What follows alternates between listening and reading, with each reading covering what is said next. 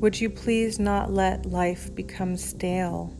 Life is energy in motion. Life force energy comes from life-affirming food, friendship, creativity, connection to nature, breath, laughter, even rage, radical truth, tears, and emotions flowing fully.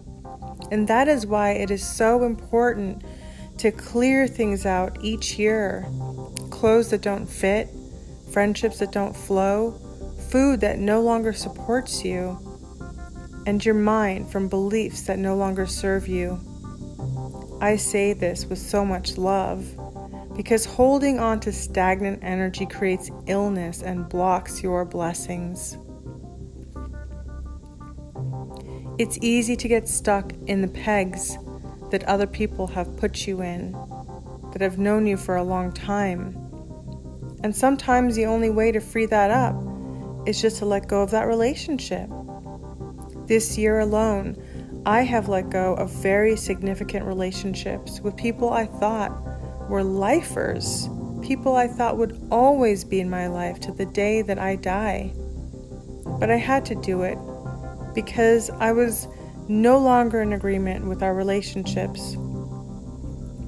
I had made a choice that I would learn how to receive in the ways that I give, that I would be met in a higher field of energy, that I wouldn't always be the fixer, and that I would allow others to hold me in places I needed support.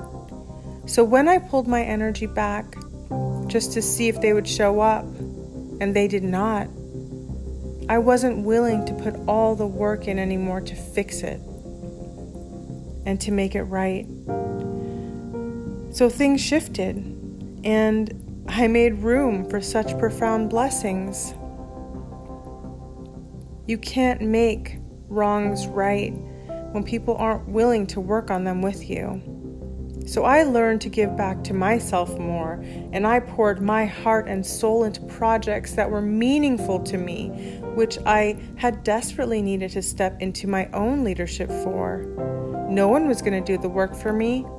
If I wanted these done, I had to show up myself.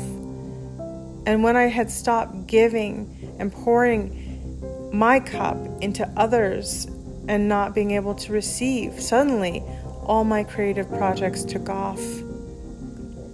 I suggest doing a fire ceremony each and every year, creating a bonfire or using a fireplace and writing a list of what you are releasing.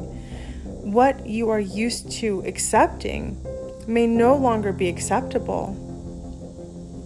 We are growing and we are changing, and we have every right to outgrow any situation. And there is no harm done in being honest with yourself and with others. Be true to your heart. Be true to your soul. This is probably the most important thing you can do at this time. Your self-integrity bleeds into everything else. No one is perfect, and you don't have to be on this journey. Life is messy, but when we get our own house in order, it sure makes it a lot easier, a lot lighter, and we get to be a lot more of who we are truly becoming.